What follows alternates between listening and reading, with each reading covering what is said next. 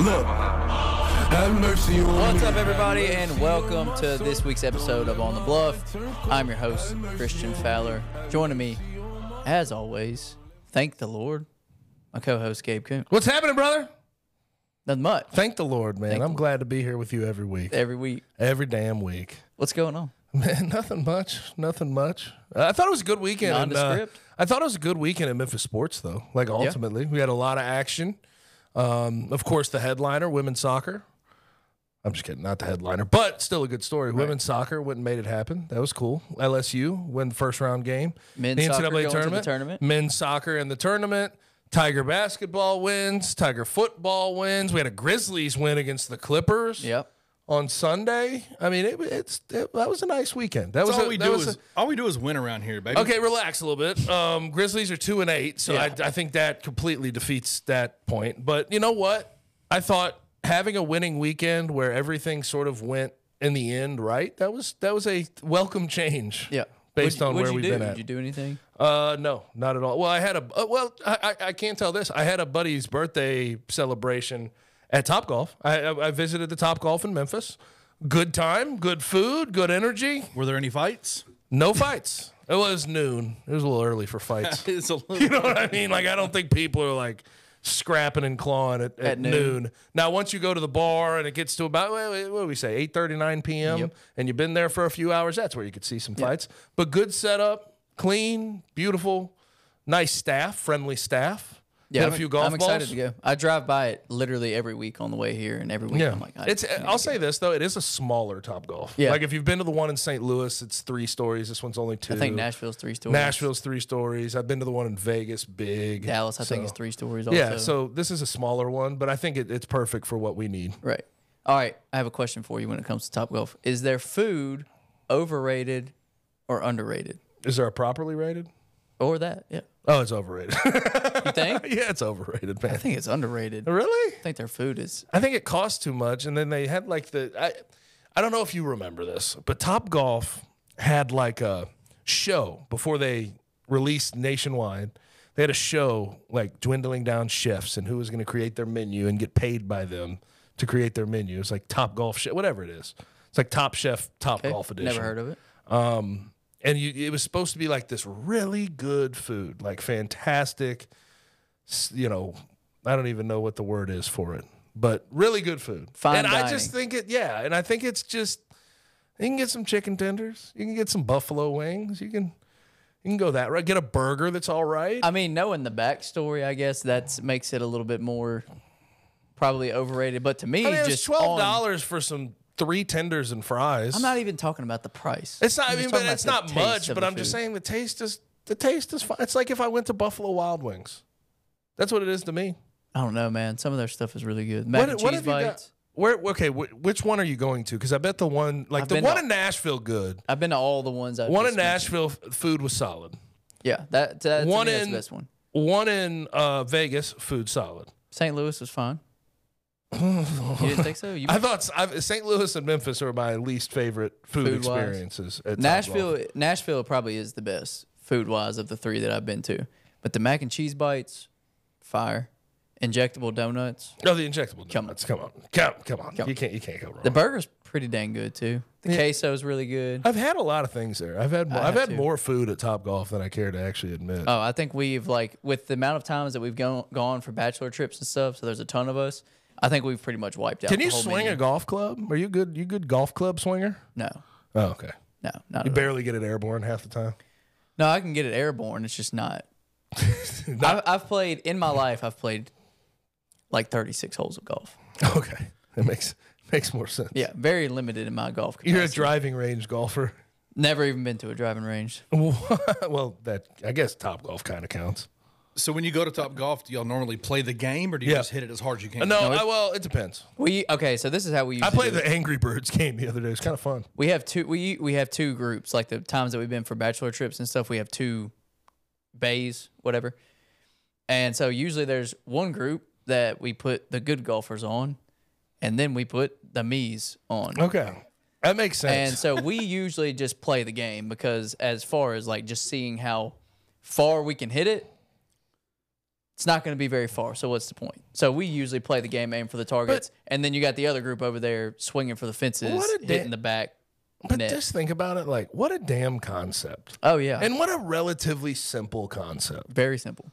You just took a driving range and added food and a net. Yes, and like a couple of games, like, yeah. And games. some like futuristic pod looking things. And then like they're starting to do it. They've done one with basketball. I think Nolan Ryan started one with baseball where they have like the little pop-up hit and you hit it into a screen, and it shows you like your launch angle and all that stuff. I'm good on all that's that. what But still, that's an easy concept. Easy. Yeah. Like people are going to spend a shitload of money there every time because it's like a birthday occasion, and and they're gonna get hammered. Yes, and they're going to drink your expensive drinks. Right, they're gonna keep drinking. Then they're gonna keep eating. Then they're gonna keep playing. And you don't even have to get it. What's funny is like if you just want the food, which apparently Christian's a big foodie because he loves him some Topgolf. You can just go and eat there like it's a restaurant. And like the one here in Memphis is just like they have a full like inside? Downstairs with TVs. Oh yeah, you're right. Bar. You're right. The bar and everything. Yeah, you're right. Why would you choose to go eat at Topgolf and not play golf? I don't think you would, but I did see a few people in there when I went that were sitting down there watching ball and eating. Could have been waiting for their bay. I guess reservation so, time or something. But if you show up early and you eat there, you're eating at Topgolf. Yeah, it doesn't really. You're dedicated, man. Doesn't make sense. You love the Topgolf brand. I don't know if I would go that far as to just go eat at Topgolf and not play. But the biggest perk of going to Topgolf for me is the food. Because I mean, I'm not good at golf, so it's just. How would y'all rate bar food? Because that's bar food, like right? That's like my favorite. I love bar food. It's like my favorite food. What's your top 3 bar food items? Like just counting appetizers, or we count like burgers and stuff like that wings, bone-in wings, 100%. If you do bone-in wings right, that's number one for me for bar food. Your fries have to be good. Your fries have to be fantastic as well. What's the best bar fries? Ooh, bar fries. Here, let's just go look. Here, okay, that's a good one. I tend to like the shoestrings from Slider Inn. Those slap. Slider Inn Inn is good. So good. I love those. I like the shoestring where you salt them up. Bourbon mayonnaise there, yes or no? Oh hell yes. I don't like it. Bourbon aioli, by the way. Is it mayo or aioli? I think it's mayo. Mayo. Okay. It's fantastic. I love that stuff. I mean, I guess it makes sense that I don't necessarily like it, and it makes sense. You get the chicken fillet sliders and slather it on there. Yeah. Goop it on there. What else? Where else has good fries? No, but back to his question, like 3 bar items. Oh, yeah. Bar food. Like wings, bone-in wings, fries. And then, I don't know, after that. I'm a big fried pickle fan. Oh, see, but that wouldn't be top 3. We're experimenting here. Okay. We're just throwing stuff out there. So you got like fried pickles. You got usually places have egg rolls. I'm not a big egg roll guy. It depends what's in the egg roll. Any kind of fried cheese, like whether mozzarella sticks, cheese curds, like that's always going to be up there. Mac and cheese, but anything fried cheese is top tier to me, 100%. What else, Kenny? What are we missing as far as like bar food? There we go. Let me think. I'm thinking. I'm telling you, because I'm not a big bar food fan. You're not? I don't think bar food is that good. He's bougie. It's just the same thing every time. I love it. Well, but I mean, sloppy, greasy, messy. Yeah. That's the best. That's the best. I mean, if burger is included, that's number one for me. It's definitely no particular order. You need good fries. You need good bone and wings. You need a good burger. I think burger counts. Whatever order. Yeah, like jalapeno poppers or anything like that. See, but like here's the thing, Kenny. appetizers. What I disagree with you on, like it's the same thing every time, is like for me a burger is an experience. Oh my gosh, yes, it is. Like just no matter where you go, it's slightly different, and one can just be so damn delicious. Another one can be very average. It's just like Like, and they do them different. You may want some pink in the middle. You may want the flat top. Mm-hmm. Do you like those smash burgers? Yeah, I like smash burgers if you do them right. I like them all. Give me a double smash burger, or give me a nice, juicy half-pound medium. patty, medium. Yeah, I can do that too. No, but that's why I would disagree with like it's the same thing every time, because like every burger is different to me. Every burger is like a different type of. You're preaching to the choir over here. I am a burger. And then you can go barbecue, get some onion rings on it with some barbecue sauce. You could go blue cheeseburger. You could go with the one with the sunny side up egg. Breakfast burger. That's I mean that's stuff. I don't know, Kid. Like you could just. I mean, if bar food's just burgers, I could eat bar food every night. Me too. I love trying best burgers before we best jump burgers. That's tough, brother. It's really tough. tough. It's really It's tough. very tough. 'Cause I don't know if we're like the best burger town. No, I'm just opening the floodgates. Best burgers you've had Oh God. Not in Memphis or anywhere. anywhere. What Interesting. locally? That's tough. Locally, it was Great Canary.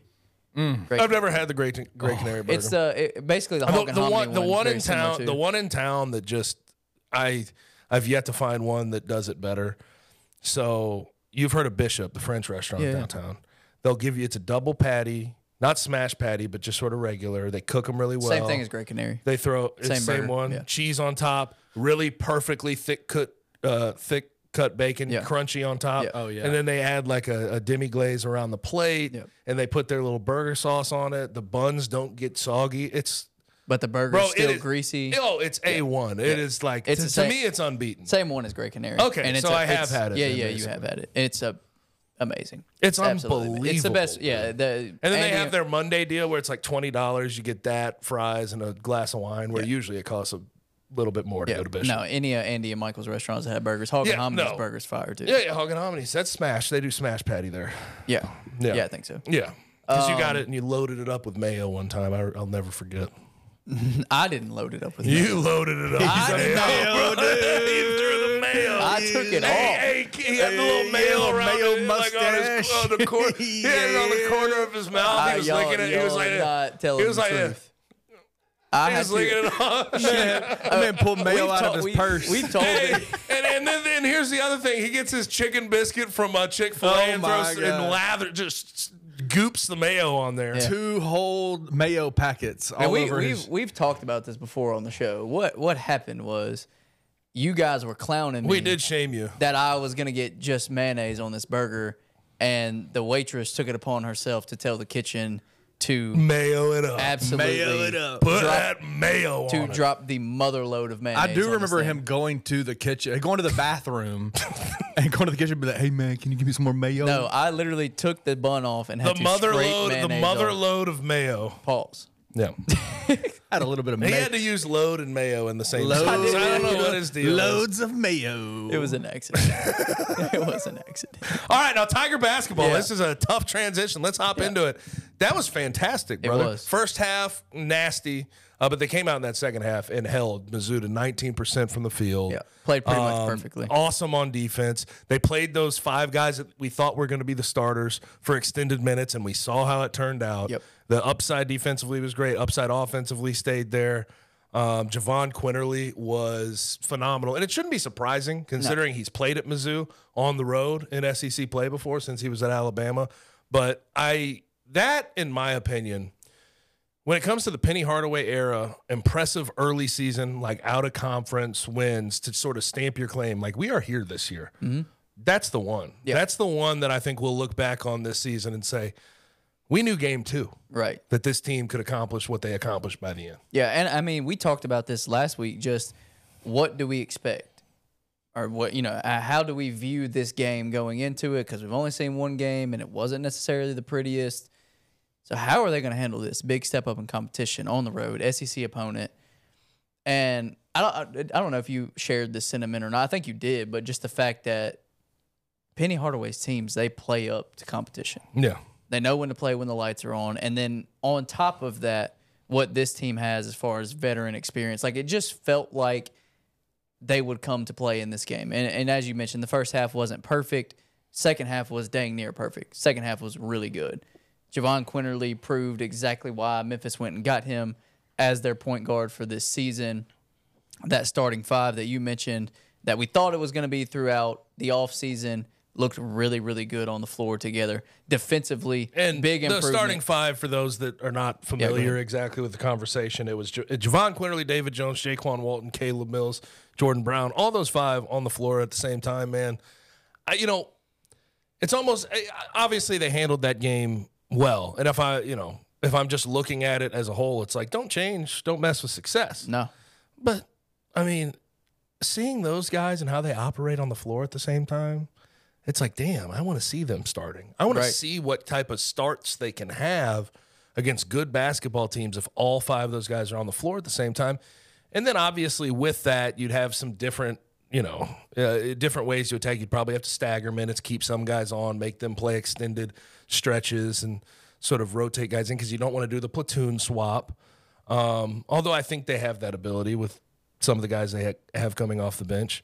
But I just see those guys, and I want to see them play 25 minutes a game next to each other because it looks – it's palpable. It is like this team could absolutely get to the tournament and run through the first 2 games with that type of lineup if they play it consistently. Yeah, I want to give my overarching thought and takeaway on this game because to me it's the biggest point. We can get into the weeds on the Missouri game and what it means and moving forward and positives and negatives.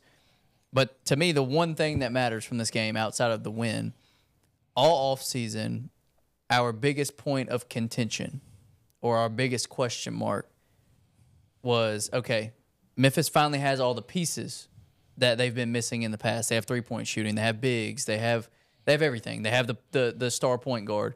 They have everything they haven't had in the past at the same time. The one drawback that we could consistently go to was they've never played together. Yep. It's a new team. How's it going to mesh? How's it going to work? How are they going to get through this crazy non-conference schedule with a team that hasn't played together outside of a few months practicing? Yep. And they answered that question. First test passed. That was a A. Yeah, because we've been so concerned about chemistry and gelling and how long is the gelling going to take because we've seen the past 2 seasons that Penny Hardaway's teams have taken until midway and maybe even a little bit later in the year to fully gel and look like the team that they ultimately were at the end of conference schedule. Yeah, but we talked about you can't have that. Can't have that. The conference is too bad. Non-conference schedule is too good. And they answered the bell. In game 2, quality opponent, top 60 team on the road. Underdogs, too. 2.5-point underdogs going into this game. They win by 15. The defense wasn't great against Jackson State, 77. They dropped that down to 55 against Missouri. You mentioned the second half defense, holding them 19% in the second half. They made 5 field goals the entire half. They were locked down defensively. And Sean East, who's really one of their guys, he had, 1 field goal attempt in the second half? Yeah.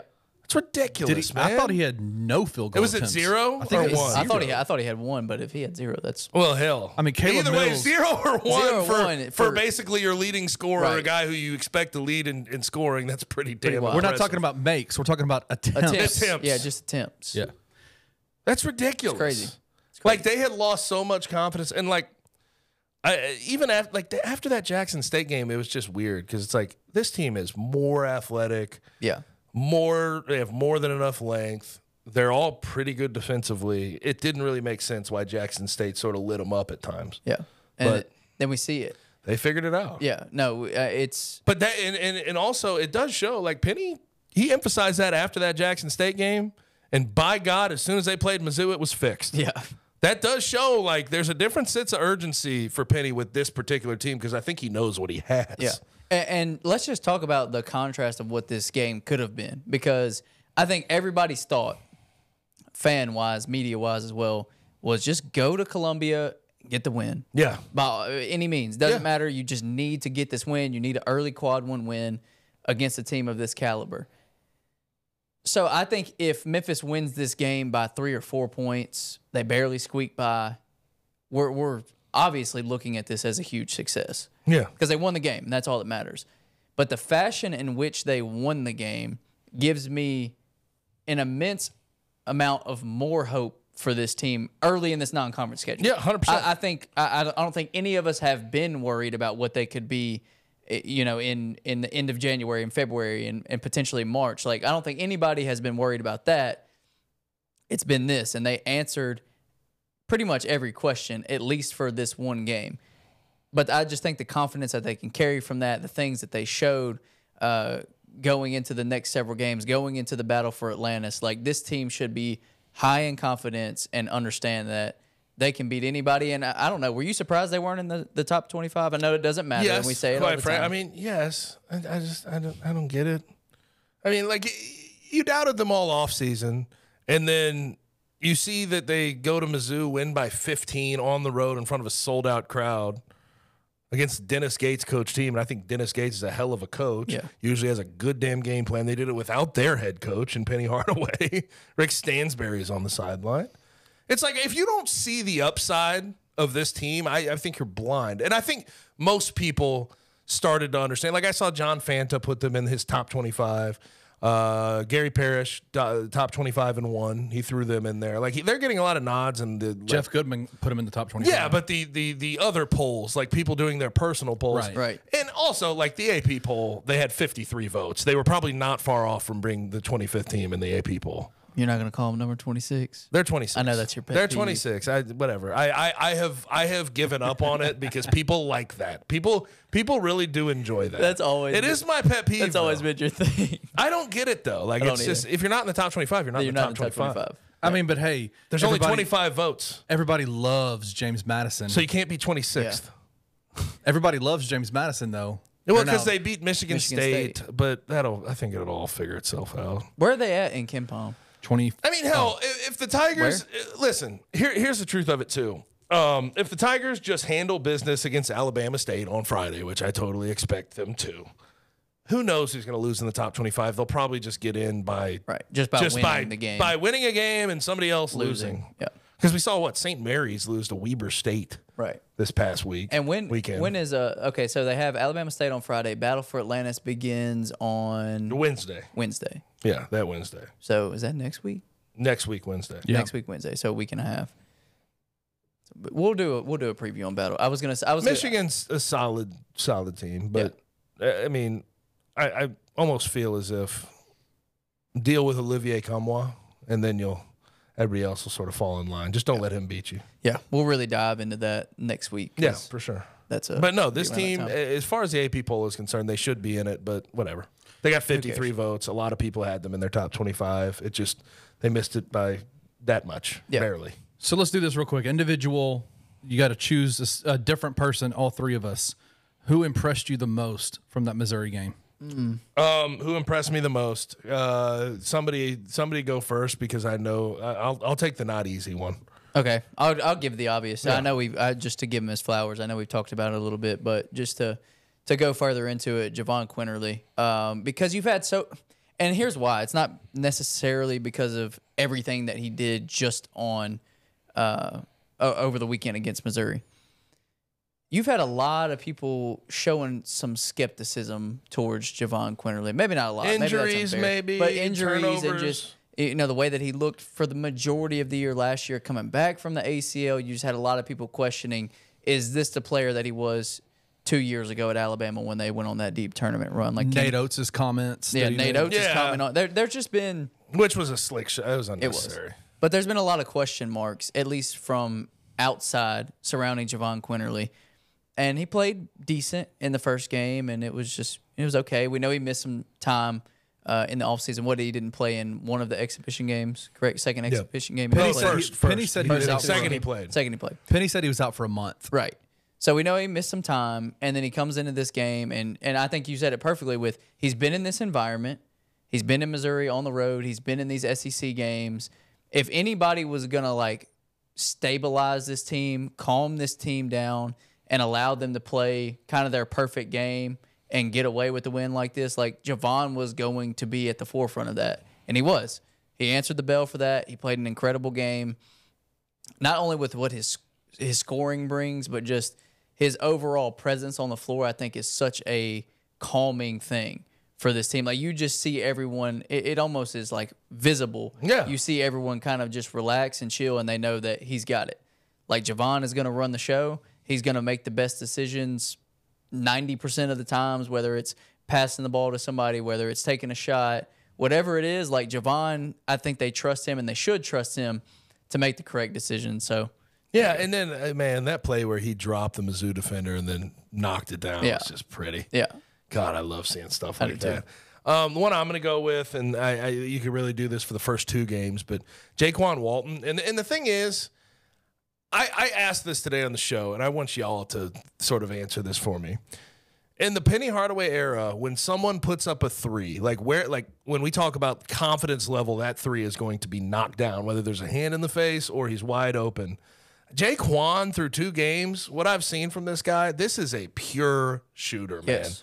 This guy, the confidence I have when he puts up a 3, it's ridiculous. He was 3 for 5 in that game. He's 66% on the year. I think he's 6 for 9 through 2 games. Yeah. But he can get it anywhere. And defensively, I've been impressed as hell. Yeah. And like, it's not just, okay, knockaways, using your length, getting into the passing lanes.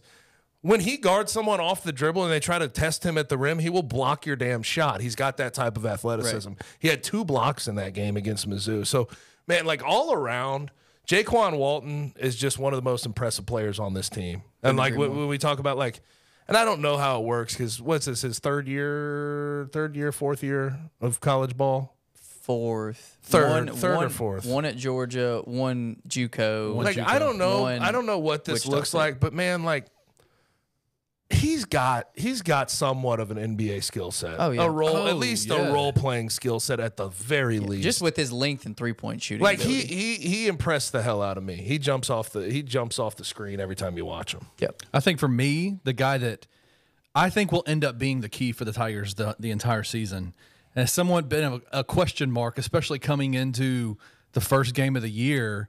He wasn't in the starting lineup.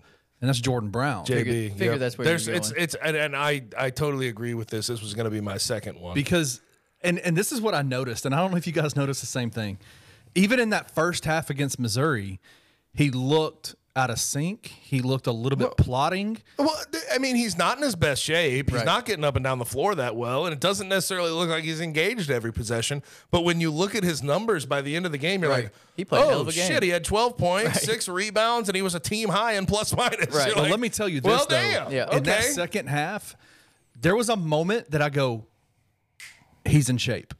Yeah. Like, it just clicked. Like, you know how when you're playing ball, if you haven't played for a long time, because all reports are telling us that JB didn't play a whole lot of ball during the offseason. Like, there was not a whole lot of picking up of the basketball. But when you're out there playing and you haven't played for a long time, you get out there and everything just feels foreign to you. And then one day it just kind of flips for you. That second half against Missouri, there was a move in the post where I was like, he got it. He just got the feeling back. Like because there was this movement that he made that you could tell was different than any other post move I've seen him make in the first game and the first half against Missouri. And he dominated the post in the second half, dominated the play. And so I think for me, Jordan Brown is going to be the linchpin for this team moving forward. He's so great to have, man. Because if you get late in the shot clock, if your backcourt's struggling, dump it down. Just throw it into him, let him cook. Screw it. He'll get a shot off. Yep. And it'll be a relatively high percentage shot. I mean, he's not necessarily the most fun guy to watch. I'm not gonna act like he is, but he gets the damn job done. That's all that matters. And it's like it's a resource, especially offensively, that they've never really had. Yeah. And people will say, well, Jalen Duren offensively was not. He did not want to be dominant offensively the first half of the season he was here at Memphis. Yeah. So it's just different. It's different altogether. And by the way, last thing, and I think we're going to move on to football after this. Even without DeAndre, this front court has the potential to still be one of the most dominant in the conference for sure, but in college basketball because, I mean, against that Mizzou team, I know they're small, but they out-rebounded 47-33. Mm-hmm. Paint points 38-20. Like they still have guys that can make you pay, that do the dirty work, that can play some defense. They have a well-rounded team right now. Yeah, couldn't agree more. So a lot of positives for Memphis basketball. Memphis football, on the other hand, they get another win, but albeit another super ugly and not encouraging win. Didn't you say fugly last week? I did, that was a fugly win. Yeah. Holy. Which one was worse? So it's like this one was This one, yeah. You're on the road against a 3-6 Charlotte team who can't throw the ball out of their own shadow. They threw 4 picks and you won in overtime. Yeah. Because you also turned the ball over 4 times. And you also couldn't stop the run to save your life. So okay. Where do we even start? Can we start with like the little positive you can take from it? Yeah. I'll start. They won the game? They won. They're 3-0 in one-score games in conference. Yeah. Positive. So they're 8-2. They're going to play SMU this week. Big game. Maybe Blake Watson. 22 for 83. 83. But he did have 2 touchdowns. 2 touchdowns. But either way, Let's leave that there. He had a fumble at the goal line, too. That's also true. Inside the that's 5. that's also true. Inside the 5. So let's leave that there for now. Negatives.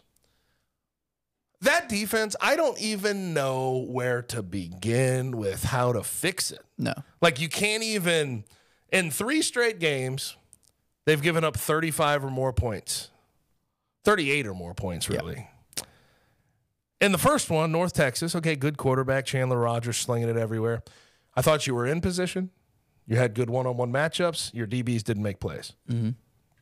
Okay, you chalk that one up. You're like, okay, maybe next time they'll make plays. Against South Florida, Byron Brown, freshman quarterback, just coverage bust after coverage bust. It just all over the field. Yep. Like no one in position, wide open receivers, just running wherever the hell they want to go. And you're like, okay, well, coverage bust. Maybe they tried to run a zone. Guys were not familiar with what's going on. USF is really fast. Whatever. Then you get to Charlotte. And you go, okay, well, they can't throw the ball. They can't throw the damn ball. The secondary's been exposed, but they've been pretty decent against the run.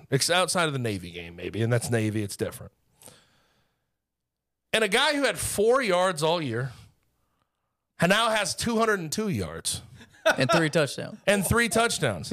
He ran for 198 of his 202 yards in this damn game. Yeah. Just right up the gut. Yeah. Just bad tackling. Defensive linemen couldn't get off blocks, which surprised the hell out of me. I'm like, I thought we had more playmakers. I thought there were more playmakers up there. But Hassan Wilson had the game of his life, and I doubt he'll ever have a game like that again. Yeah. And then outside of that, like the other thing they did, play action tight end in the flat. And he had 117 yards and 168 that the quarterback threw for. Yeah. Doing that. Yep. That is the easiest game plan. Like, if I'm a defensive coordinator, it's not. I can't imagine it's that hard to game plan for a plan like that. We're either going to run a power run play at you or play action the tight end into the flat. Load the box and have flat defense. Yes. I mean, for God's sakes. Pretty easy. Make the quarterback beat you. Whenever he was asked to beat you, he threw picks. 4 picks. 4 picks. But still, it's just like you keep getting beat in equally depressing ways. Yeah. And I don't know. You keep winning and but your defensively, you keep getting beat. Yeah. In equally depressing ways. Yeah, in different ways. Yes. It's changing every week. Getting worse. Yes. It's not going in the right direction. And it's funny because, like, before the year, what did we say? Oh, the defense will pace the way the first 6 games, and then we'll see where the offense is at that point. Well, the defense did kind of pace the way the first 6 games, but I did not predict that they were going to fall off a cliff and look like the worst defense in the conference. Yeah. For the last 6, I didn't think that was going to happen. No. And this goes back to what we talked about last week. It doesn't make any sense. They have the players. And they were respectable. Even in the 2 games that they lost against Missouri and Tulane, you didn't feel like they could just get everything they want on every play. And then you look at the worst teams that they've played in their schedule outside of the first game, and it's been free. They're kicking their ass. Against UAB, I guess, they only scored 21. They turned them over a lot. But North Texas, South Florida, and Charlotte have ramrodded this defense. I don't get it. I like, people will ask me, like, oh, so what do you think the defense needs to do to sort of fit? I have no idea. No answers. I have no real answers, and it stinks. Yeah. So because I'll tell you this, you better get it figured the hell out this week, or you will give up 850 yards. Legitimately. Not kidding. Preston Stone will throw for 500, and they'll run for another 3. Yeah. For real. Because right now, they don't really have a redeeming quality to their defense. They can't really stop the run. They can't really, in the secondary, get it all together. They're busting coverages. They're not making plays in one-on-one. Turnovers is the only thing that you could potentially point to. But Chandler SMU Martin does not. The only thing. Chandler Martin is the only thing. He's great. He's great. I'll give him a lot of credit. The pick 6 was huge. They needed every bit of that.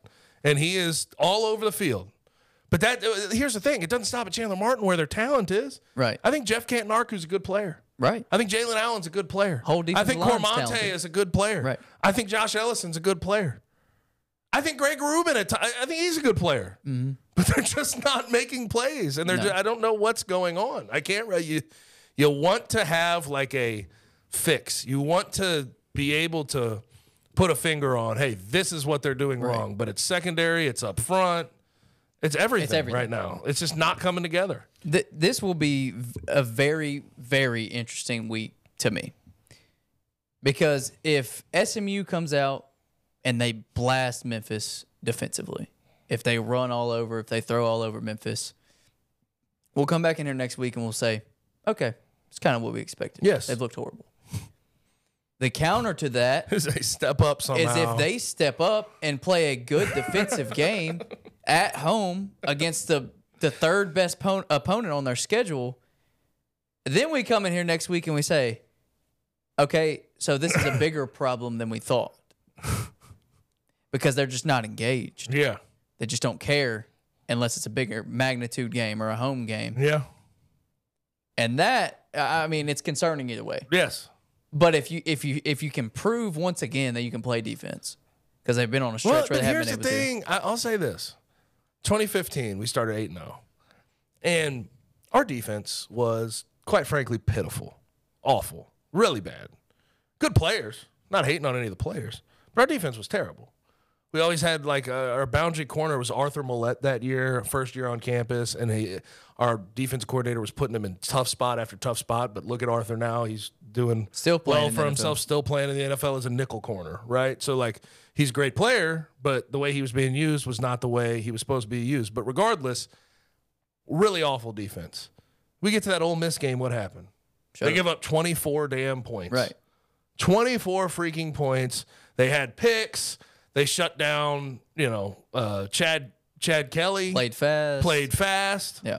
Like, it's natural for a team to do that, but the thought is if you're going to be the best team you possibly can be, you have to have the same intensity for every week.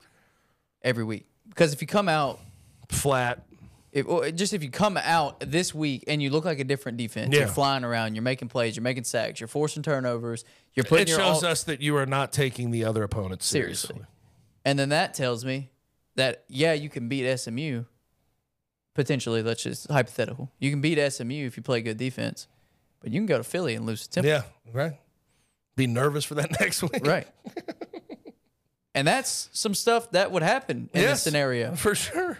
Memphis would beat SMU, and you'd say, oh, my gosh, it looks like they can go to the conference championship. Then they would go to Philly and lay a goose and allow 48 points to a terrible Temple team. Mm-hmm. Like, that's the trajectory that we're on right now, if it truly is a fact that this defense just is not engaged in playing their best ball week in, week out, depending on opponents. Yep. Because, yes, they lost to Missouri. They lost to Tulane. But they made some timely stops. They looked good. Yes. It didn't look like this. Yes. Optically, this is horrible. Yes. This is miserable against terrible teams. Terrible teams.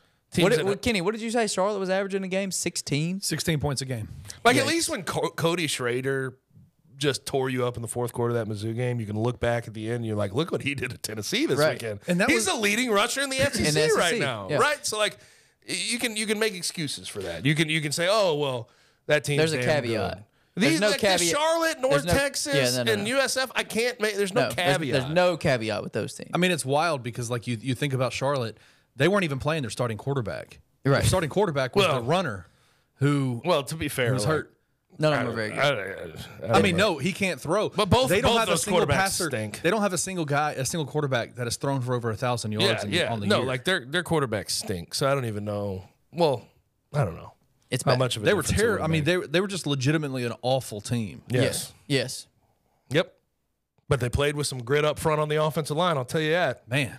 Yeah, and they were up by 10 with what, like 7 minutes left? I mean, here's the end of the day. I do have to give some credit where credit's due. Seth Hennigan pulling through. I mean, shoulder and all. Yeah. After watching Tevin throw the pick, he's like, all right, I have to pull this thing out. Yep. We have to make something happen. We're in a damn war with Charlotte right now. Right. So I'll give credit. Yeah. He's hurt more than he's leading you to believe, and he's still pushing through. Tanner Gillis, give a lot of credit to the kid. Missed a field goal early in that game. He's the third string guy. He was the second string punter coming into the year, and he has to be the kicker right now. And he nailed a 41-yarder to go to overtime. Where did he go to high school? I don't know. Lewisburg High School? Oh, Lewisburg, shout out. But nailed a kick to send him to overtime. Like there's some things in there that you can give praise for, but overall, just the product, the defense, it's just so frustrating. Because even that, you say, well, they nutted up over those last 7 minutes and they scored. They scored twice. They kicked the game time field goal. They go to overtime and they win. But they did it against a trash team where scoring 10 points in 7 minutes really isn't that big of a feat. And quite frankly, it's disgusting how many mistakes this team makes game to game. Like I put out, I don't know if you saw my tweet over the weekend. It's like they asked the football gods, how many mistakes can we make against this terrible team and still win and still squeak by a win? And then they get their answer and they make that many mistakes. Yeah. A double pass in the red zone. Yeah. What the hell are we doing? 4 turnovers. What are we doing, man? A double 4 pass. turnovers. The double pass, and also like against Charlotte. You pull out a double pass against Charlotte. Hey, you throw me that against SMU. A little bit of respect. You gotta bring out all the stuff. But against Charlotte, and then also, here's my other thing about the double pass. You don't have to throw a second lateral backwards to Seth. Like if you're gonna throw the second pass, throw it forward. Because that's the whole reason you do a double. What is that stadium called again? Bank of America? No. They have one on campus. They have one on campus. They did. We were wrong. Yeah, we screwed that up a couple weeks. It's Jerry Richardson Stadium. Yeah, apparently Jerry Richardson. They hold like 15,000 people. So I mean, they're in Jerry Richardson Stadium. In Jerry Richardson Stadium, where they could probably hear the traffic outside of the stadium. Running double passes. You can probably hear the construction. But either way, jackhammers going on outside. And also, here's the other thing when it comes to execution. Rock, tuck that thing and go, bro. Yeah. Don't throw it back to Seth. No. 1, he's hurt. Yeah. 2, it's not open. Yeah, Run. just go. Run. And then what else? We had the Mitchell Gildahouse. Pulling off the pile. Don't do it. It was a flop. Don't do it. Goal line point fumble. of emphasis. Goal line fumble. Where else can we go? I mean, good Lord. I don't know. Oh, how about the last play of the second to last play of regulation? Yeah. We get a pick. Jeff Canton Harku starts running it back, and then he decides to try to lateral it. It's just a clear fumble. Right. They hop on it, and they're like, all right, we're kneeing the shit. Wasn't there 17 seconds left on the clock? No, there was like 7 seconds, but they were on their end of the field with where Jeff had run it back to. Go down. I think the Tigers, did they have timeouts at that point? I think they maybe had one. They had one probably, I believe, at that point. Set up on your end of the field. Throw a pass over the middle. See if Tanner Gillis can win the game in regulation.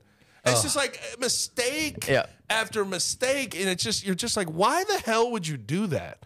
They could get to if they had just eliminated the completely mental, just the most ridiculous mistakes. Win by at least 2 scores. You'd win by 2 scores against these teams. Yeah, and we'd still be here like, oh, that didn't look that great. Wasn't perfect. But at least you eliminated a couple of the damn double pass. Yeah. So I have a question to ask y'all before we get off this real quick. I'm sorry, but Matt Barnes put out he in his media availability this past week was asked a question. I think this was about the USF game, and he said, "Listen, we have great players.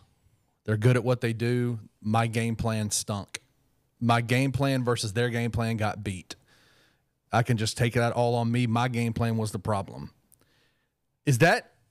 It's bad. It's not good, but I also respect the coach you always respect the coach doing that, but then to come out. But it's been 3 weeks in a row. But that was before Charlotte. You got to adjust. Your game plan may stink going into it, but you got to have some adjustments. You got to have something in the back pocket. That was after the South Florida game, wasn't it? Right. Yeah. That week. Yeah. Just say, hey, this ain't working. Then they go and give up 38 to Charlotte. I like taking accountability. Of course. But if you're going to take accountability, it has to change. Right. It's just like Ryan in the offseason say, well, 6-6 is not what we aim for, but you have to do better than that next time. If you're going to if you're holding yourself accountable to the expectations, you have to get back to set expectations. You can't just. And I know he's trying. I'm sure it's not a lack of him watching film and trying to break it down and game planning. Yeah. It's just maybe his game plans aren't quite there. Yep. All right. But that is a scary thing to hear. Let's D coordinator say. I'm going to get a little serious for a second. Kenny, I'm going to pose a question to you. I'm going to look dead at you in this camera right here, or this camera right here. I don't know exactly which one is live right now because Monday Night Football is playing to my right.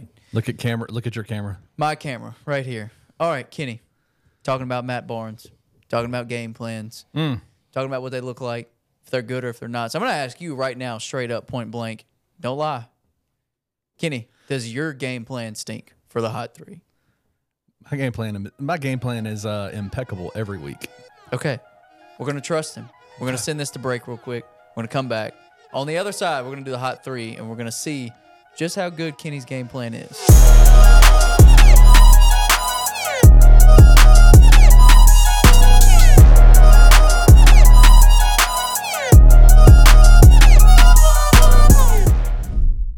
Bluff City Media and Bluff City NIL are proud partners of Coaching for Literacy, a Memphis nonprofit using the power of sports to impact childhood literacy. When you donate to Bluff City NIL through Coaching for Literacy, your gift is 100% tax deductible. This partnership is a win-win-win. Tiger student athletes win in the NIL landscape. Coaching for Literacy wins by engaging Tiger student athletes in this monumental cause. And most importantly, elementary students in Memphis receive support to become strong readers. To donate today, visit coachingforliteracy.org/bluff-city. We have more capable shooters on this team than we've had in a while. Yeah. Yep. And I'm not like, I don't know that we have one that is like flat out just dead eye, Man, too. but you've got 5 or 6 that can come out and hit 2 threes every night. I don't know, for a second there, Jaquan did not look like he planned on missing. Well, David Jones the second half looked like he didn't plan on missing. I mean, Nick Jourdain's knocking down balls. Jonathan Pierre threw one in there. I don't know if this is going to make sense, but they looked more like a team than previous Penny teams. Does that make sense, what I'm saying? This early in the year, for sure. Well, I think you come second half of the season, every Penny team to date has looked like a team playing together, roles defined.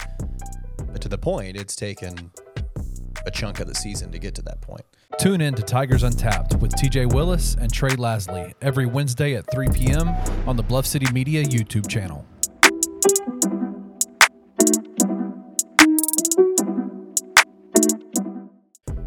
We need front court depth, right? I would say Jaron and Tillman, we're fine with those two. We just need some front court depth. I think Jaron and Tillman could be your starters. Man, the hell with that, man.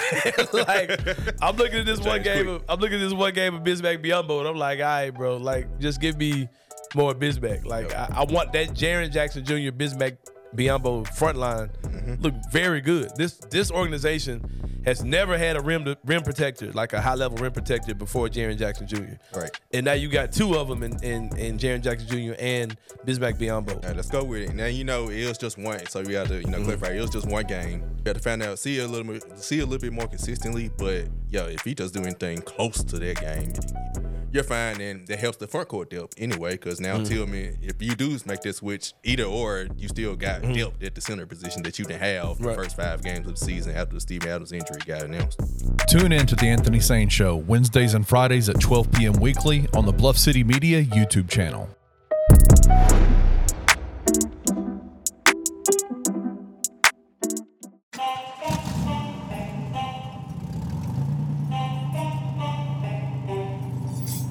Discover a world of possibilities at Streetcars of Memphis. Revamp your ride with the ultimate auto transformation. From booming audio systems to eye-catching wheels, powerful lift kits to sleek drop kits, cutting-edge LED lights and light bars, we've got it all. Unleash your style with confidence. Feel the next level of auto care at Streetcars of Memphis. Your dream ride is just a visit away. Visit us online at www.901scm.com and let the transformation begin.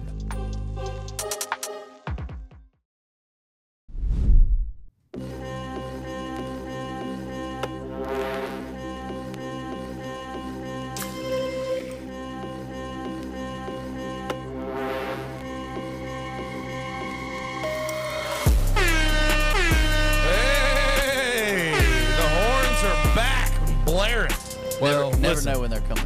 The reason they're back is because we've been sniffing some smelling salts. Okay, some smalts. Yeah. Some smalts. And it felt like it was time. You're It felt hyped up. necessary, yeah. You're hyped up. Pretty hyped Those up. sinuses are clear. Yeah. Smell everything. Where is our bottle? Are you trying to hit them again? No, I'm good. I can reach them. No, it's fine. It's fine. It's fine. It's fine. I'll wait. Patience. Hey, well, it's the Hot 3, guys, sponsored by Streetcars of Memphis. Big shout out to the Streetcars of Memphis guys. Listen, man, they can do everything you need done to your car. They can do just the daily maintenance. They can rotate, balance your tires. They can get you new tires. They can change your oil. They can do all the little things that you need done just to be able to drive around these great streets of Memphis. That's 2 weeks in a row you've crapped on Memphis. Or if you want to pimp that ride, Yep. they can do that as well. Streetcars of Memphis, big shout out, presenting sponsors of the Hot 3. The description. Oh my God, he fumbled it bad. I do it this time. I do it all the time. Hey, the link is in the description below. It is in there. Go check them out. Go see what they can do for you. Big shout out to the Streetcars of Memphis guys. They've been through a rough week. We want to send out our thoughts and prayers from On The Bluff. Yep. You guys are awesome. So Absolutely. You guys ready? Yes, sir. Let's go. Topic number 1, college football. Man, I know there's a lot we can talk about, but kind of the narrative, and even Christian kind of spoke about this last week a little bit, that there's really there's not dominant teams. The teams that have been dominant over the years, the Georgias, the Alabamas, the Ohio States, they're all still up there in the rankings, but they're just not dominant teams. Well, this week, Georgia and Alabama may have staked their claim. Yeah, they bro. did. They sure did, and it made it official that they're going to meet in the SEC championship. So there's that. So let's just go there. Let's just spend our college football time talking about the Georgia-Alabama SEC championship game, because it's locked in. It's the first conference championship game to be locked down. Okay. Georgia, Alabama, 1 loss Bama, 0 loss Georgia. Georgia smacked the dog piss out of Ole Miss this beat past the weekend, hell out of 'em. 52-17. And then Lane Kiffin, he's like, we need better players. Alabama smacked. How many times Georgia is going to get some coaches and some hot water? You get coaches in hot water. Mark Stoops and Lane Kiffin both said after the game, well, we need better players, Yeah. brother. Alabama smacked the piss out of Kentucky. Yeah, that was. That's not as impressive. It was on the Kentucky, road. yeah. On the road. On the road. So what do we think about this game? This is not the Georgia of the last 2 years. This is not the Alabama of the previous 2 years, 3 years to that. So what do we think about this a little bit different SEC championship game? Here's the thing. I am of the opinion, and I'm ready to call this, because I not only do I want chaos, I think chaos is coming. Because I just have the feeling Nick Saban on a long preparation dealing with Georgia. We've seen that before. The SEC championship a few years ago, he was able to get over top of Georgia. And don't forget, people need to realize Alabama is one of the few teams in college football that doesn't get beat before they play Georgia. Yeah. Like, they know they have the players to compete. They know they have the dudes. They know they have the coaching to go beat that team. And by the way, Nick Saban's 4-1 against Kirby Smart in his career. Yep. The only time he lost was in the Natty. Natty. So, I mean, this is two totally different set of circumstances. I think Georgia has played relatively well all year. They've had their scares. They didn't look good against South Carolina. Missouri. We know that Alabama lost to Texas. They've looked really rough at points during the season, but they're peaking. Jalen Milroe's playing ball right now. He had 6 touchdowns against Kentucky. Jalen Milroe's And, playing ball. He's playing really good ball. That O-line's starting to come together. Yep. A whole lot better. Less sacks. Didn't give up a single sack. Defensively. Against Kentucky, defensively, they're dogs. Yeah. Absolute positive dogs. Terrion Arnold is phenomenal. Kool-Aid McKinstry, phenomenal. Dallas Turner. Chris Braswell is the guy they forget about. Dallas Turner and him get after the quarterback. Yep.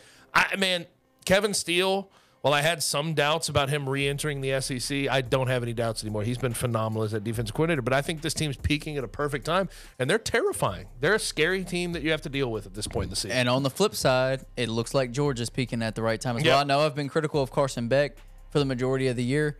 I'm starting to come around on him. He's playing really, really good ball. I've been there, to be honest with you. And if they can do what they did against Ole Miss, and I'm obviously not talking about putting 52 points on the board, but if they can get this running game going with Kendall Milton and Dewan Edwards, if they can have that 1-2 punch, obviously Kendall Milton's more of your thunder back. Dewan Edwards is kind of your lightning back. Brock Bowers in his first game back scores a touchdown. Ladd McConkey looked really good. Dominic Lovett. Dominic Lovett. Like, they have the weapons.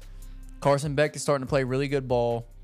And if they're able to be multiple, if they're able to have that threat of the run, because their run game just hasn't been the same this year. Last year, I mean, they really just didn't have they don't have necessarily the talent at running back that they've had in years past. Yeah. But if they're able to use that thunder and lightning combo, if they're able to lean on this offensive line led by Cedric Van Pran up front at the center position, Amarius Mims outside, like, Georgia is really freaking good. Now their defense, I don't know how they would fare against Alabama, and I think that's where because I think you could expose Bama with that big barreling, tubby, big offensive line. They're 2-3 dudes that are over 360. If you had the pass rushers you had the past few years, they could get after the quarterback. Yeah, I'd have a different. If you have Nolan Smith, if you had Jalen Carter, if you had Trayvon Walker, if you had those dudes, I'd feel different. Right. They're not really They're not a team that is very good at getting after the quarterback. They're a this year. secondary team now. Yes, that's what they are. Javon So like, Bullard and Christopher I just Smith. think this would be a fun matchup to break down Absolutely. the week of for sure. And you'd have to see what injuries happen between now and then, and sort of see how guys are looking at that point. But I'm telling you, man, I almost lean Bama just because I think Bama can get after the quarterback, make Georgia and Carson Beck uncomfortable. And I'll say this: I don't know. I don't get the sense that Nick Saban's going to go into that game and allow their running game to beat him. Yeah. I just don't And think he'll let. They'll say, Carson, you're going to have to air it out, brother. You're going to have to hope your wide receivers win one-on-ones against Kool-Aid, win one-on-ones against Terrion Arnold, win one-on-ones against guys in our secondary.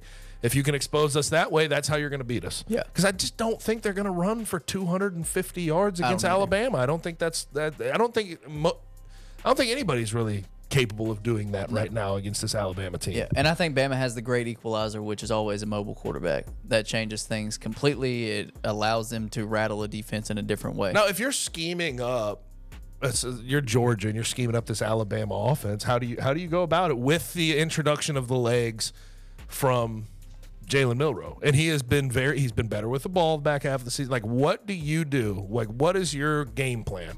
Who are you trying to make beat you? I'm trying to make Jalen Milroe beat me with his arm. Okay. I mean, that's where you have to go.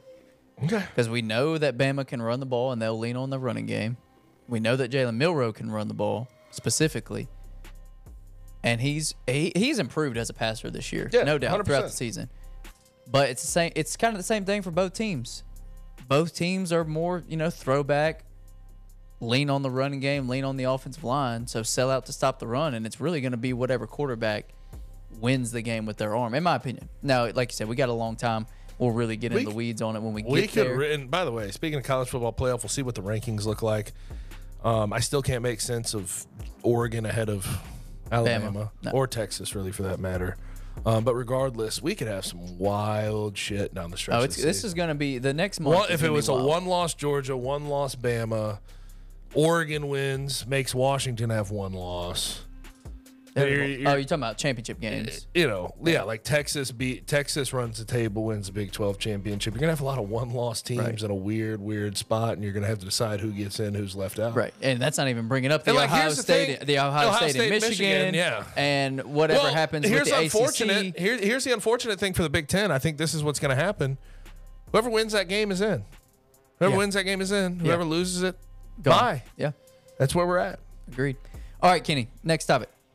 All right, staying in college football, we go from two really impressive teams to a couple of unfortunate situations. And we had some coaches getting fired.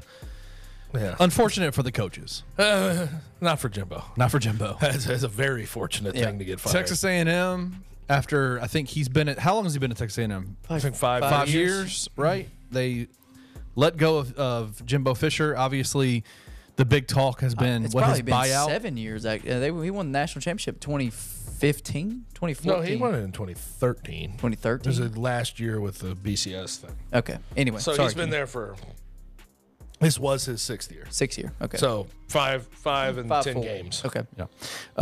And then obviously, in a really tough situation he was brought into, but Will Arnett from Mississippi State was let Zach go from. Arnett. Did I say Will? Will Arnett is an actor. Yeah, Zach Arnett. Excuse me, Zach. I apologize. I know he listens to the show. Yeah. Zach Arnett was let go from Mississippi State. What are your guys' thoughts? I know you guys really want to talk about Jimbo. Yeah. So does that mean we start with Zach Arnett? Yeah, sure. Just for the sake of it? Yeah. Tough situation, brother. I kind of feel for him in a lot of ways. He's a DC to a legendary coach who passed away. Terrible situation to be Put thrust into. into that quickly.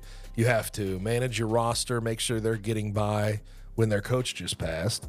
You're going to have a short recruiting clock, and you're recruiting different guys. I think his downfall really came down to not just necessarily losing games, but their style of play this year is a complete escape from what they did a year ago. And Will Rogers is nowhere to be found. They're playing Mike Wright from Vandy. They completely gave up on the air raid style deal. He didn't hire anybody to do it. They're trying to run the ball, even though they're not capable of running the ball with the guys they've recruited. And their starting running back has been hurt. Yes, for the last several games. but they've been recruiting a lot of guys that are pass protection, long armed. Right. That's what Mike Leach always wanted. And now you're trying to force the run. Your defense is still solid. Like, I'll give you credit for that, although maybe not so much against A&M. But that was his downfall, in my opinion, is letting that offense go. And Will Rogers is just, he was a net negative in that offense. Right. When he was a great quarterback for 3 years before that. I mean, I agree with all that. So I'm just going to the flip side with Jimbo. Real quick, before you, can I ask you a question about Zach real quick? One of the reports that have been coming out, even from Mississippi State media, is that Zach is not a very pleasant person to be around. I can totally understand that. How much does that play into? Well, is that a part of it? You think into the firing? Into the firing? No, not at all. No, because here's what I'll say, Kenny. Like, when people, okay, sure, they may use that as an excuse. You think there aren't top level coaches that you are think Nick Saban unpleasant? you think Nick Saban is sunshine and rainbows every day? If you're winning, you can be a complete asshole. Right. You don't have to be pleasant to be around. There are days it was not pleasant to be around Mike Norvell. There are days it's not pleasant to be around Ryan. Like, they're human like everybody else, and they have their highs and lows. Right. Some coaches are just ornery, but that doesn't mean that if they were winning, they get fired. That he would get fired. I think it's a mix of the fact that they're 4-6, 1-6 in conference. They just got blasted by 40. And he may not have the best bedside manner. Right. That's what they'll blame it on. But I think ultimately he was a placeholder. Right. Didn't work out. I think a $4 million buyout, Yeah. something tiny. Yeah. So they're like, Not a let's big just deal. move on to our future. Now, on the flip side, Jimbo Fisher, which ironically enough, these two teams faced off on Saturday night.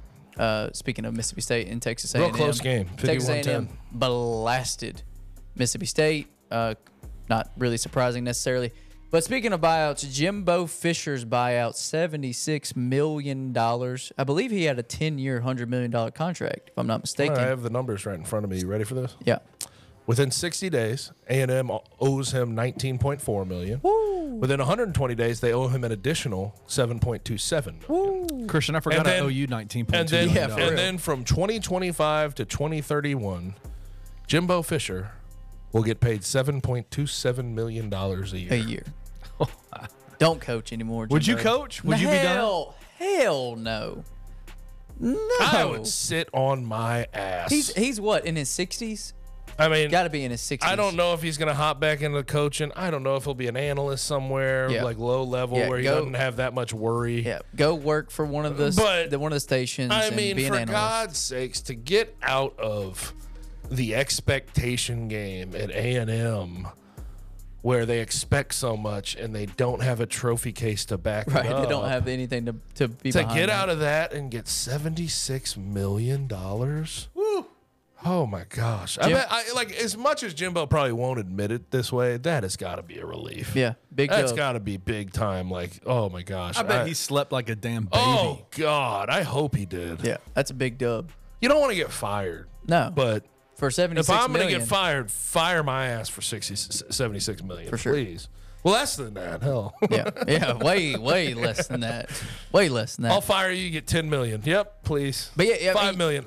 Yeah. You make the point that is all this is based off of. A&M's expectations are way higher than what they should be. A&M has never been a well-known football school. Yes. They've never won They were anything. never good in the Big 12. They were never either. good in the Big 12. They had a couple of solid seasons in the SEC, but Johnny Manziel is who you can thank for every bit of expectation that they've created in the 2010s. That's it. That's where it all came from. And quite frankly, I buy into the fact that A&M could be a hell of a football school. Yeah, because they can recruit. Well, because they pour money, hundreds of millions into that program. Yes. They don't give a damn. They just fired a dude and they're willing to pay a fired coach $76 million to get rid of him. And didn't even bat an eye at those numbers. Care. They don't care. They'll just keep throwing money at it. Yeah. Now, winning is hard. I get that. But, man, I think that if you get the right coach who understands the job, who can go in, coach offense a little better, Hell, or find a good OC. I think they could be one of the best teams in college football. And I think they could be a college football playoff caliber team. Yes, they can. Because they can recruit top 5 classes every But year. it's just Jimbo was not that guy. No. Jimbo fooled us with that 2013 national championship. Yeah. That's what it was. Because Ring, ring, ring, ring, ring. he did have a quarterback. Ring, Yes. ring. But what is that? That's Lane Kiffin and Mike Norvell's phone ringing. Okay, this is Do what you I'll answer say. this Is call? what I'll say. Mike Norvell. Let's start there. One, I think the timeline is going to be a little strange if Mike were to say yes, because Mike wants to compete for a college football playoff this year. And they're He in wants prime- to be prime at Florida position. State right now. So if he decided he wanted to jump to A&M, I don't know if A&M and the timeline would work out, because they probably want somebody on campus now to keep Evan Stewart there, Right. to keep Connor Wegman there, Right. to keep all these 5-stars. Walter Nolan. You want to keep all those guys there. You want somebody there to recruit and make sure that you can retain the roster, because the roster is very freaking good. And they Very good. lost enough of those guys. Yes, those 5-star exactly. guys this past season. Like, if you're A&M, this is why you fire the guy now, is so you can find somebody quickly Right. to come keep the roster and then keep recruiting. So Mike Norvell, if he's competing in the college football playoff, that's going to make the timeline a little complicated, although you take Mike Norvell in a second if he says yes. Dan Lanning's one I've heard. yeah. That would be an interesting one. Do you want to leave Oregon to go there when Phil Knight is in your corner? Phil Knight's the reason you have the job at Oregon. You have a good relationship there. Do you leave for A&M? Because I think expectations are kind of similar. Like They're lower at Oregon. I don't know. Hey, you're right. It's don't know. close. It's very close. similar. It's close. It's very similar, but he did raise he made that.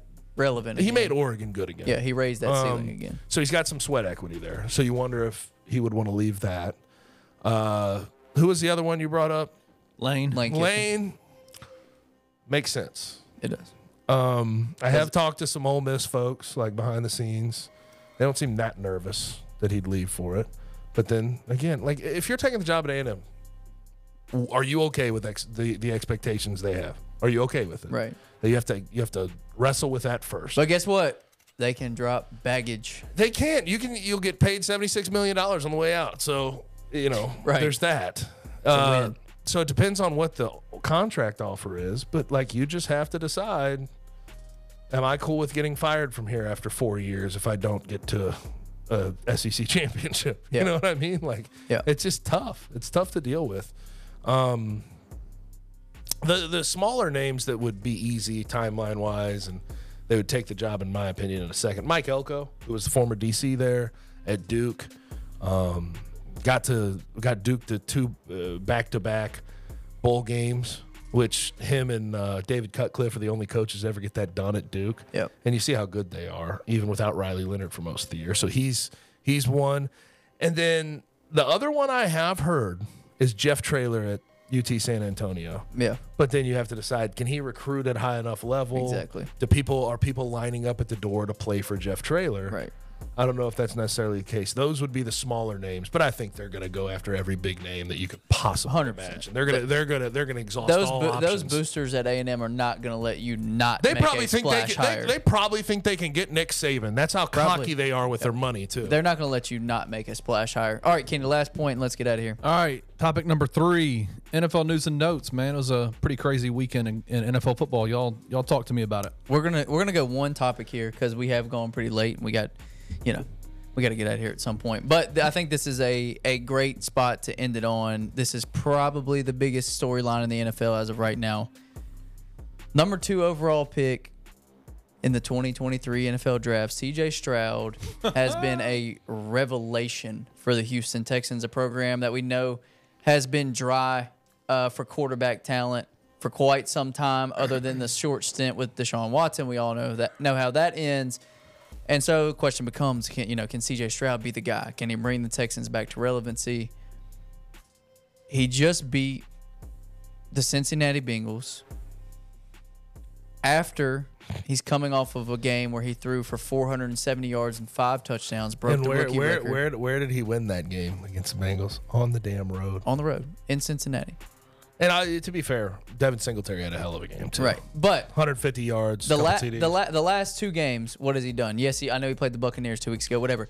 The last drive, you put the ball in his hands, straight up ice water. Yes. Took him down the field, threw a touchdown to Tank Dell to beat the Bucs 39-37.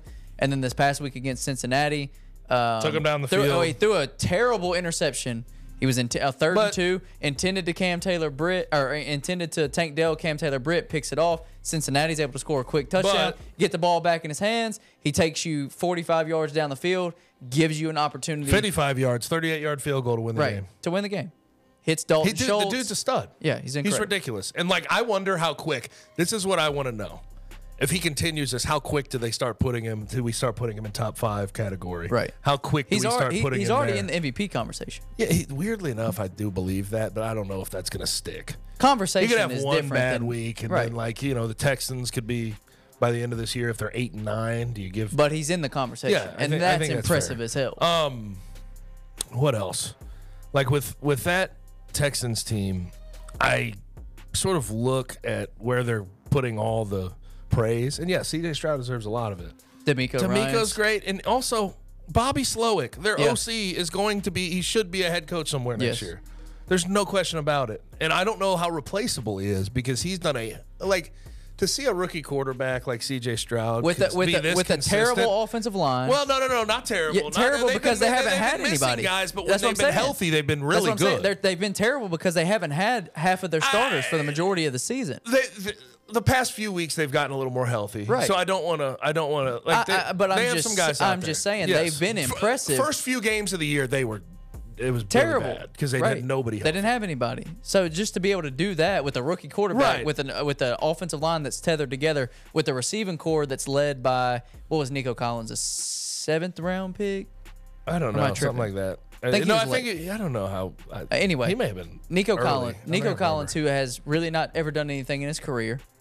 Tank Dell, who he did okay last year, but this is his best year. He didn't do much. He didn't do much last year. He was decent last year as your number 1 going into the season.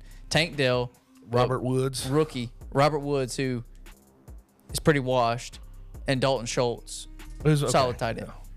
Yeah. That's not much of a supporting cast to put around a rookie quarterback with Damian Pierce and Devin Singletary at running back. Just not much. What he's done is created a great rapport with those guys. Though. Exactly. The rapport he has with a damn 5'9" wide receiver, Tank Dell doing what he's doing. That's that's wild. I never would have projected that watching him at Houston. And he was a great player. Noah Brown's had 400 yards over the last 2 weeks. 173 ridiculous. And 156 over the last 2 games. It's ridiculous, man. They are a fun team to me. They're a very fun team. And the Bengals, by the way, dead last in the AFC North. Yep. And then also, come on. I know you said one topic, but I'll just bring up a quick one. Josh Dobbs, man, my favorite player in the NFL. That's all. Right I mean, now. it's awesome. It's crazy. Good Lord. I mean, just what he's doing with the Vikings. He didn't even know where the damn home locker room was this week. Did you see that? He was like, the guy was like, guys leading him down there. Him. Still 268 yards of TD. He ran for that crazy, that just ridiculous hoop-de-hoop. Jump into the end zone. Run out, a little skip into the end zone. The Pastronaut, baby. Yeah. The Pastronaut. Hey, he looks a whole hell of a lot better with talent around him. Dude, think about this. What was it? What year was it when the Steelers had him as the 3rd-string quarterback, or no, the 4th-string quarterback, and they went with Duck Hodges and Mason Rudolph over him? 17. Come on. 18, Wait, what are you doing? Yeah. He was on your roster the whole time. Right. Every time he's gotten an opportunity, he's been a solid quarterback. He hasn't been bad. And he was not bad with the Cardinals. No. They just stink. They just suck. Although they did win this week against the Falcons with Kyler back, but Kyler's back. Right. Kyler's a better quarterback than Josh Dobbs. Right. I'm not telling any. But no, he's been very, very impressive. Yeah. Very impressive. But yeah, we'll close it out with that. We appreciate you guys for joining us this week. If you're watching on YouTube, you can like, subscribe, comment, all of that stuff. If you are listening wherever you get your podcast, Apple, Spotify, anywhere else, you can do all those things there as well. I believe you can also leave a rating. So do that. And subscribe. And subscribe and all the stuff. Everything runs together. It's all the same. But we appreciate you guys for joining us, and we will see you back here next week. Thank you for listening to On The Bluff. If you enjoyed this episode, leave a rating and a review wherever you download your podcasts. Also, like and subscribe to Bluff City Media's YouTube page. Head over to www.bluffcitymedia.co for comprehensive coverage of Memphis sports and how you can become an insider.